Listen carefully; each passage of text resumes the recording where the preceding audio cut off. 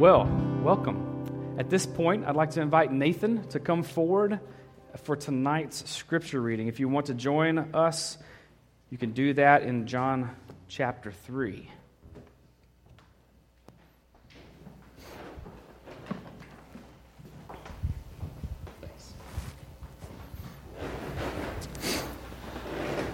A reading from the Gospel of John, chapter 3, verses 16 through 21. For God so loved the world that he gave his only begotten Son, that whoever believes in him shall not perish, but have eternal life. For God did not send the Son into the world to judge the world, but that the world might be saved through him. He who believes in him is not judged. He who does not believe has been judged already, because he has not believed in the name of the only begotten Son of God. This is the judgment, that the light has come into the world, and men love the darkness rather than the light, for their deeds were evil. For everyone who does evil hates the light, and does not come to the light for fear that his deeds will be exposed.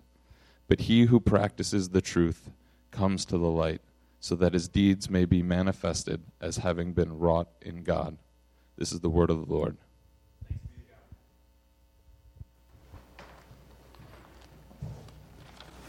Tonight, you may have noticed that in your seats there are sheets of paper.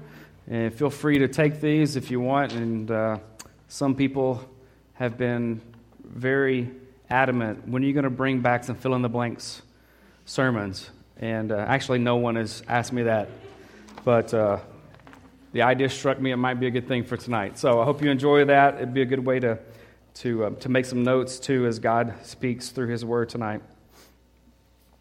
When, well, it was 2007, our family moved from the South to the far distant country of upstate New York. And it was a foreign culture in many ways. In many ways, it was very similar. But one difference for sure was the language barrier. Sure, we both spoke English, or I thought we did. For example, I grew up saying mountain. You climb a mountain. Upstate New York, you climb a mountain.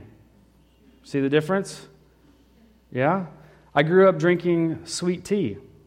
There's no sweet tea in the Northeast, except at McDonald's, which is why we ate there frequently.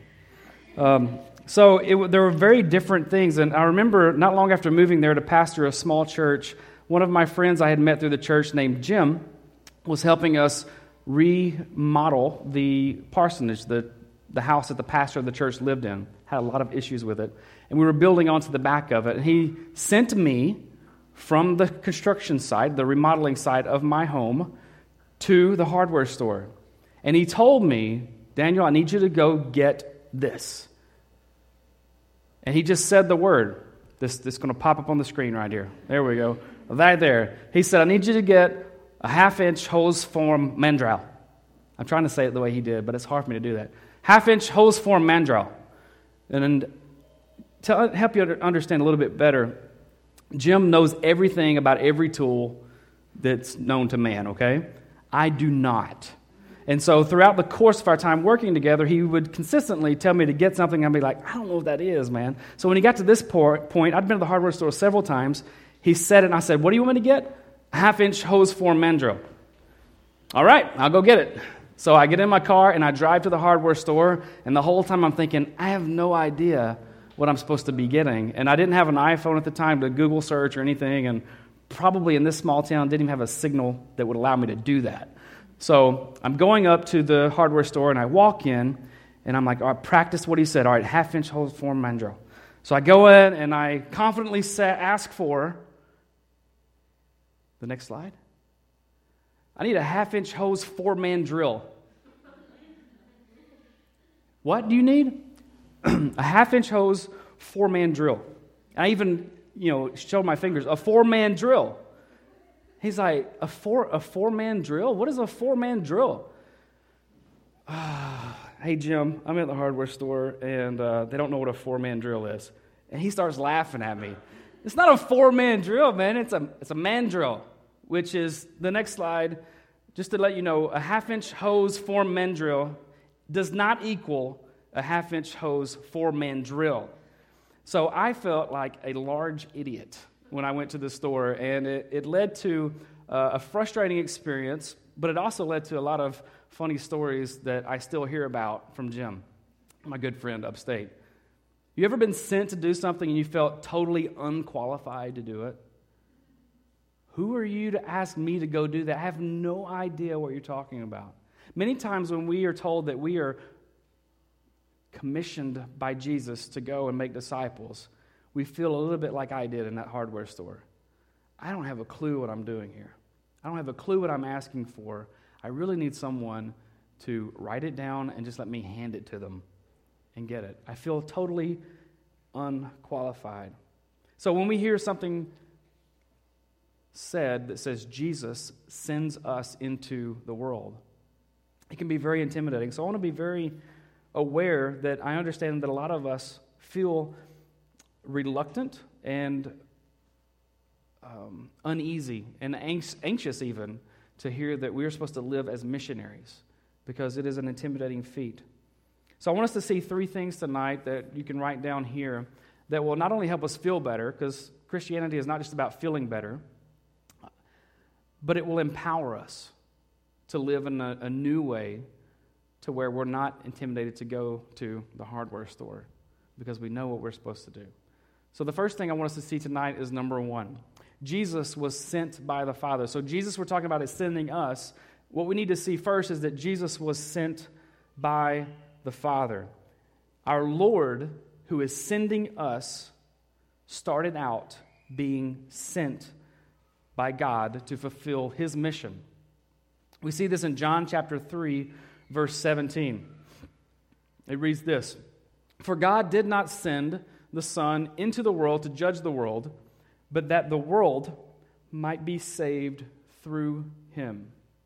So if you keep that up there, it says, he did not send the Son into the world, but he did send the Son into the world for this reason. He didn't do it for this reason, but he did it for that reason. So you could put in parentheses right here, but he did send the Son into the world that it might be saved through him. The beautiful thing about the gospel is that Jesus didn't come into the world to condemn the world. That was very clear in that passage, right? He came here to rescue the world. He came here to save the world from death. And look in the next verse, verse 18. Here's why he did not come to condemn the world. He who believes in Jesus is not judged or condemned. He who does not believe has been judged, what? Already. Because, well, why is he judged already? Because he has not believed in the name of the only begotten Son of God. This is very important. Jesus didn't come here to just make the neighborhood a better place to live for everyone until we die someday. He came here to make the world a better place by bringing life to a dying and hopeless world. The world we live in is not a good place where bad things happen to good people. The world is not a good place where bad things happen to good people. But it is a place where people have rejected a good God who created life in a perfect way, and now the world lives in this broken state of suffering the effects of that rejection and rebellion. Narratives are stories that we tell ourselves. Our culture is replete with narratives. Our culture tells us this: as long as you're a good person, then God will take that into consideration. Our culture says, just do good things and God will see your heart. And it sounds good, and many of us yearn and wish that were to be right. But the Christ-centered narrative tells us a different story that cannot line up with those stories. The Christ-centered narrative states clearly that we are condemned if we reject the name of the only Son of God. Not God in a general, but if we reject the name of the only Son of God. You understand what I just said is blasphemous to almost every other religion. You understand that what I just said is exactly what Jesus just said, and that is the reason why he was hanged on a cross. Why they stamped out, or tried to, as best they could, stamp out the rebellion that was happening by him claiming that he was God. We cannot do good things in life. We cannot be good people if we reject Jesus. The Father sent the Son, the one and only Son. And this is very important for us to understand, that Jesus was sent because only life only could come through him. That was why he was sent by the Father. So the first thing tonight is to remember that Jesus was sent by the Father. The second one is this: Jesus sends his disciples. He sends his disciples. He doesn't send everyone out with a mission. Just like an employer doesn't go around giving orders to non-employees. You don't go out on the street and tell people to do a job that they're not hired to do. You don't, in the army sergeant doesn't come to my house and wake me up at 5:30 in the morning, thankfully, because I'm sleeping. He doesn't wake me up and give me authority. He doesn't have authority over me. While God does have authority over me, there isn't a mission that is given to everyone on the world. But he does send out his disciples. In John chapter 20, verses 19 through 21, we see where Jesus does this. This is the same book of John in the Gospel of John, and so later on in chapter 20. It says, "So when it was evening on that day, the first day of the week, and when the doors were shut, where the disciples were," the disciples. Now this was the first day of the week. This is after the resurrection. This is on Sunday. He was risen that morning. He was raised that morning, and it was that evening, that first morning, when they were locked into this room. They were shut in. And the disciples were there, and they were there for fear of the Jews, because the same people that had killed Jesus were now trying to stop this rebellion, and everyone who was associated with him was now at risk as far as they thought. And so Jesus came and stood in their midst, and he said to them, "Peace be with you." And when he had said this, he showed them both his hands and his side. And then the disciples then rejoiced. Now I want to stop here just for a moment. The word disciple here means follower. We don't use the word disciple a lot in our common language, but it means follower, and it's not just like following someone on Twitter or Instagram. But it means something more. It means that you submit to the leader. You submit yourself under him. You become his disciple or her disciple. You submit to not only them as a leader, but you submit to their way. You conform to them. And so Jesus was saying, as we saw earlier, that rejection of Jesus is going to mean that wrath and death still remains upon you. If you are rejecting Jesus, then you're still in your sentence of condemnation, and death and sin and wrath still remain upon you. But when you surrender to Jesus, you become his follower and his disciple. That means that you are saved, rescued, that you are given eternal life. You are saved and rescued from death. And so you become a disciple of his. And what he said to his disciples was this: "Peace be with you." But then they saw him, and they rejoiced when they saw him. So they were really fearful, and then they saw the Lord in the next verse. And Jesus said to them again the same word. What is that? Peace be with you. Now the word peace there is said twice to him, twice to his disciples. They needed to be reminded that while they were in the powerful presence of God, Jesus was dead just a couple of days before this. They had seen his gruesome crucifixion. They knew it was over. And then all of a sudden, they're locked into a room, locked. The doors are shut. And he shows up out of nowhere. They still recognize him as Jesus, but he's not bloody and mangled and a mess like he was when he was last seen on the cross. He's resurrected. There's something new about him. And it's stunning to them. And he says, "Peace be to you. Peace be with you." If there is know Jesus, then you will have no peace. You will have a fear of the Jews or whoever or whatever it is that you're afraid of in life. But if you know Jesus, then you will know peace because you'll be overwhelmed with God's presence. So Jesus gives peace to them. Peace be with you. And then he says these words, as the Father has sent me, I also send you.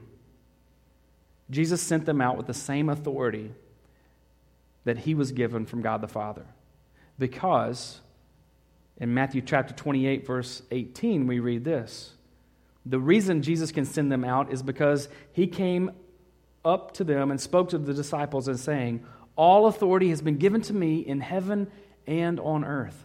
So he's able to send them out the exact same way that the Father sent him out.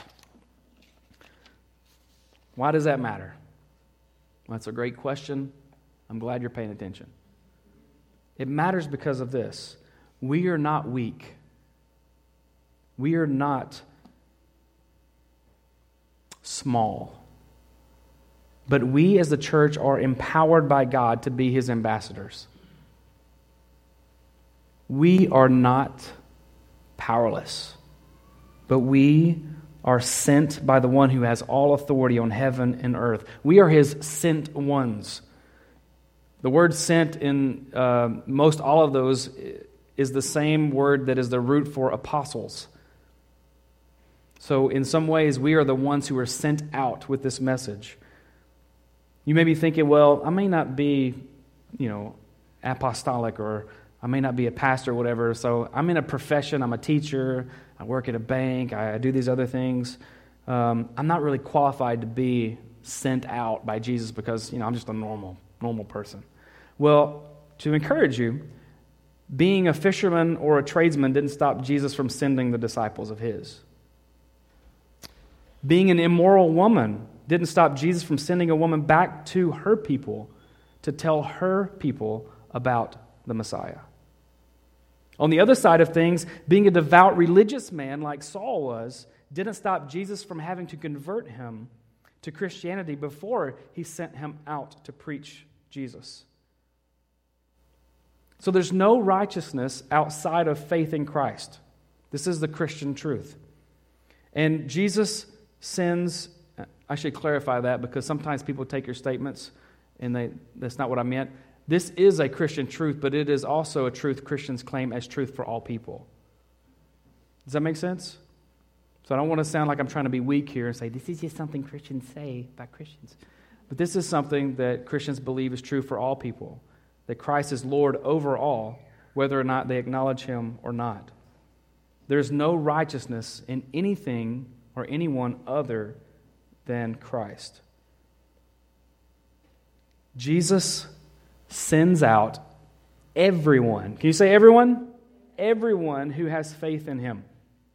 You and I are not called to do. You ready to have some relief? I don't feel called to go out. Here's some relief. We're not called to go out and do what Jesus did or teach what he taught as much as we are called to go out and continually point people to him. We're not called to necessarily go out and do what he did and teach what he taught, but more importantly, we are called to go out and point people continually to him. This is what Jesus accomplished. This is how he fulfilled the prophecy. This is how he gives us life. This is Jesus. This is Jesus. That's what we're called to do. And we point ourselves to Jesus continually through prayer, songs, scripture, connect groups, church, communion, and we point others to the hope that we find in him through this. And our hope is in Jesus Christ alone. It's in what he has accomplished for us. We don't know everything right now, even though some of you are really close. Really close. You know a lot. I'm joking a little bit, but you do. You know a lot about Jesus. But what we do is we continue to pursue growth in our faith while simultaneously we rest in knowing that faith in Jesus is the only thing that pleases God. We continue to pursue growth in our faith while we rest in knowing the only way I can please God is by having my faith continually in Jesus. But Jesus sends out his disciples. So the question that we naturally come to is, are you one of his disciples? Number 3, Jesus was sent by the Father, he sends his disciples, and thirdly, we are empowered by Jesus. He doesn't just give us an assignment and then step back and say, okay, here's a lot of wood here and some nails. Just have fun. Go see what you can create. But he gives us the power we need to accomplish our assignment, and he gives us everything we need, which is, he gives us everything we need in order to accomplish the job that he's called us to do. And we see this in John chapter 20 and following. So right after he said what he said about I send you out, just as my Father sent me, I send you. He says, and when he had said this, he breathed on them. Now, know what you're thinking. What does it mean that he breathed on them? When you try to visualize that, you wonder the same thing I wonder. What does resurrection breath smell like? Is it like minty fresh, spearmint, maybe cherry or strawberry? I don't know. But that is an odd phrase for us just to read today and pick up, right? Well, I learned some really cool things this week. Breathed on them is very important. So let me finish reading this. He breathed on them and said to them, receive the Holy Spirit. If you forgive the sins of any, their sins have been forgiven them. If you retain the sins of any, they have been retained. Sounds like it's about to get personal in here. Jesus breathed on them. This is what breathed means. The word for wind, breath, and spirit in Greek, which is what the New Testament was written in, and in Hebrew, which is what our Old Testament is written in, the word for wind, breath, and spirit are all the same thing. It's the same word in those two languages. And the way we know which way to translate it is based on the context of how it's used, the words that are around it, who's speaking, who they're speaking to. That helps us form as to which one it is. But the wind is this. You ready? It's the healing breath of God's Spirit that has come to undo the effects of rebellion. I thought of one thing so clearly because it's inspired by the gospel, but I thought of Narnia when Aslan, how you going to say it? Aslan was after he was resurrected, and he goes back to the White Witch's castle, and there's all these stone creatures that had been, killed by her, turned into stone creatures, and he goes up and they start to become alive again, right? That's a picture of what God does for us, that He breathes life over them. And it's not just here that we see this used, but in Genesis chapter 2, verse 7, we see it happen for the first time. It says, then the Lord God, in the story of creation, formed man of the dust from the ground and breathed into his nostrils the breath of life. And man became a living being. And so what does Jesus do? He comes back to life, and he's among his disciples, those who are closest to him. And on the first night of this new creation that Jesus has started, this new kingdom, this new creation, he does the same thing, and he breathes life on them by way of the Holy Spirit. When you come to faith in Jesus, he breathes life into you. In John 3, earlier before what we read tonight, Jesus is teaching a man named Nicodemus, and he says, unless a man is born again, he cannot enter the kingdom.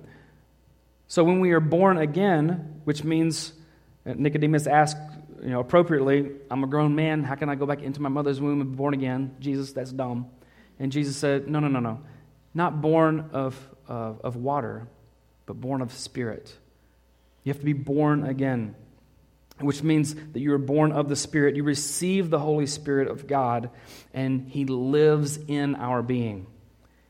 So I have a question. How much time do you spend acknowledging the Holy Spirit's presence of living in your life? How much time do you spend in prayer acknowledging, God, you live within me. Your Holy Spirit lives within me.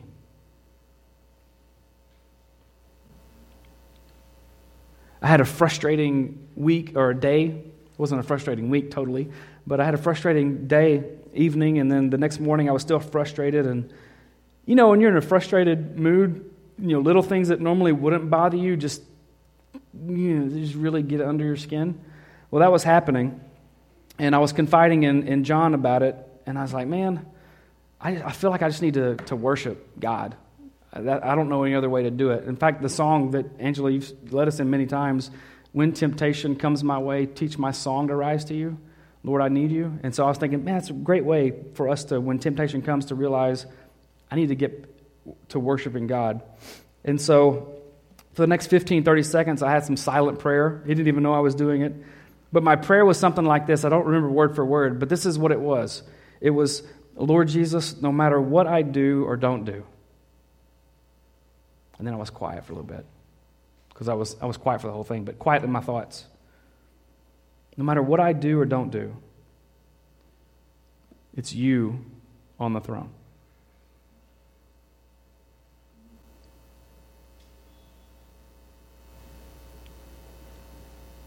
Only you are worthy of worship. And my frustrations melt away in your presence. You promised me that you will handle them if I bring them to you. So here you go. I give my frustrations to you, and I praise you for caring for me so much that you actually invite me to do this. I got a lot better pretty quick. But what if we did this for the Holy Spirit living within us as well? And we say, Holy Spirit, you live within me. It's you that empower me with your life-giving presence. And in this moment, with all these things going around, I surrender to you. I trust you.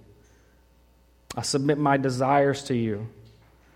I believe you will place your desires on my heart because, Jesus, you are my Lord, you are my Master and my King.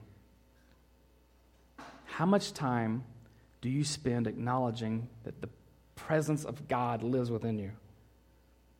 It's from this posture that we can proclaim the message given to us. So He empowers us by the Holy Spirit. God doesn't leave us alone, but He gives us the very same power that Jesus had, the power of the Holy Spirit. And He gives us this power for one reason, or for a myriad of reasons, but in this scripture we see one reason, and it's in verse 23. John chapter 20, verse 23. Receive the Holy Spirit, and He says, if you forgive the sins of any, their sins have been forgiven them. And if you retain, that means keep. If you hold on to the sins of any, they have been retained. And what He's saying is if you keep them in sins, it will keep them there. That's what it appears to say, but this is what it means. First of all, the first half of that means, if you forgive sins, means that we are to preach the message of Jesus, forgiving all who believe in Him. Forgive the sins of many. Believe means to trust. It means to surrender. So this is what we are to do, is to go out and to tell people, forgiveness is waiting for you when you believe in Jesus. This is the positive side of this. The other positive, which is a negative, is this.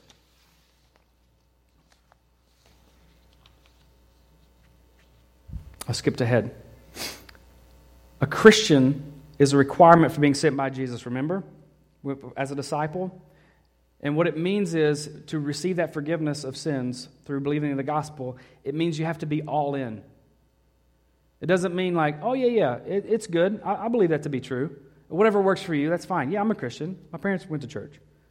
That's not what he's saying. He's saying a Christian is, you're saying 100% of me belongs to Jesus. That's what the totality of being a disciple, a follower of Christ is. That you are under Him. and your sins are forgiven through him. The second part is that if you retain the sins of any, they have been retained. And that means this, that we are called and commissioned and empowered to warn the world that sin is serious and that remaining in it will result in death. We're to rebuke, we're to warn the rebellious world. You ready to go do that? I'm not saying that you should start posting messages on Facebook and say, like this picture or share this picture if you're a true follower of Jesus Christ. Please don't do that. Don't send it to me. I actually never forward those, and I am a follower of Jesus Christ. I have not been struck by lightning yet.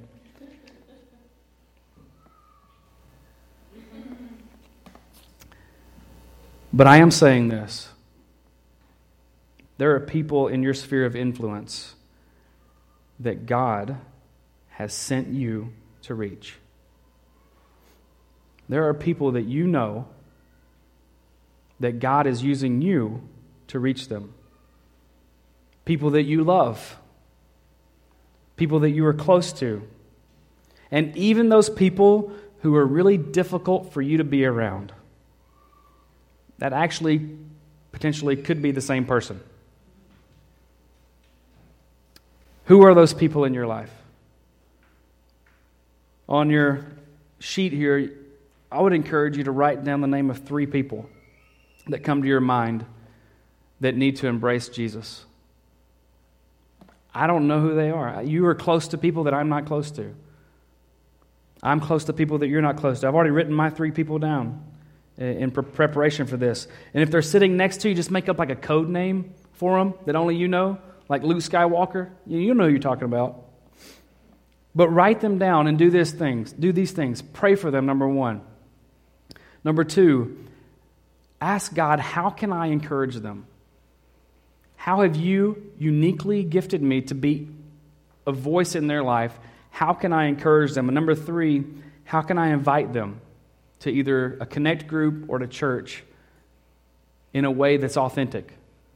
That I'm not trying to be this pious person coming into their life and telling them what they should do, but give me a way to do that. Is it awkward? Potentially. Is it easy? Not necessarily. Are you going to give a clear and fast answer on this? Maybe. Thank you. I had an experience, I'm going to tell the story because I think it makes sense. So before coming here, I was getting on the subway, and I was waiting for the train to come, and there was a backlog. And so the first train was catching up. And so as it got closer, I heard the rails down here on the track start to... And then the train came by, and the conductor was like, I'm not stopping. And I was like, get out of here. And so he goes past, and when the train exits the station, I still hear the metal tracks down there, right? You ever heard that? So as the train gets farther away, I notice that the noise from the rails becomes less and less loud. And it fades away to nothing. Now, the train is still on the track, right? The train is still on the track, but it's just a long way down there. And I started thinking, those rails are a lot like we are. When we are close to the train, which God would be the train, then we'll sing the noises that the train is drawing and forcing us to make. That we'll have that connection, that close connection with God, and it will be natural for us. But the farther we get from God, even though we're still connected with Him, we're a long way from Him. And so we can be silent. And so it's in those times when it's awkward to share your faith with people. But if you're living in close proximity to the Lord, it will not be awkward for your faith to come up. In fact, it will be the most authentic thing about your day. It will be sharing your love for Christ. The reason we don't share Him as much as we want to is because we really just don't want to. Now I realize there are constraints that we have in the workplace, that you can't just go off popping off repentance and faith in the Lord Jesus Christ, yes, lest ye perish. I understand those things, but I'm talking about the authentic moments where you can be you. I'm not talking about the employee hat. I'm talking about you. When you're having dinner or drinks, is it easy for Jesus to enter those conversations? And if it's not, there's an easy fix. You need to do what I did this past week. You need to get some time where you're worshiping the Lord. You need to reconnect with Him. You need to be, every time you see a subway train and you hear those rails, that needs to be me. I'm here for a reason, for God to run over me. I'm kidding, that's not it. I'm here for a reason, to serve a purpose, and God is going to use me to take His message around this whole city. But are you close to Him? Is it awkward? Possibly. Is it easy? Sometimes.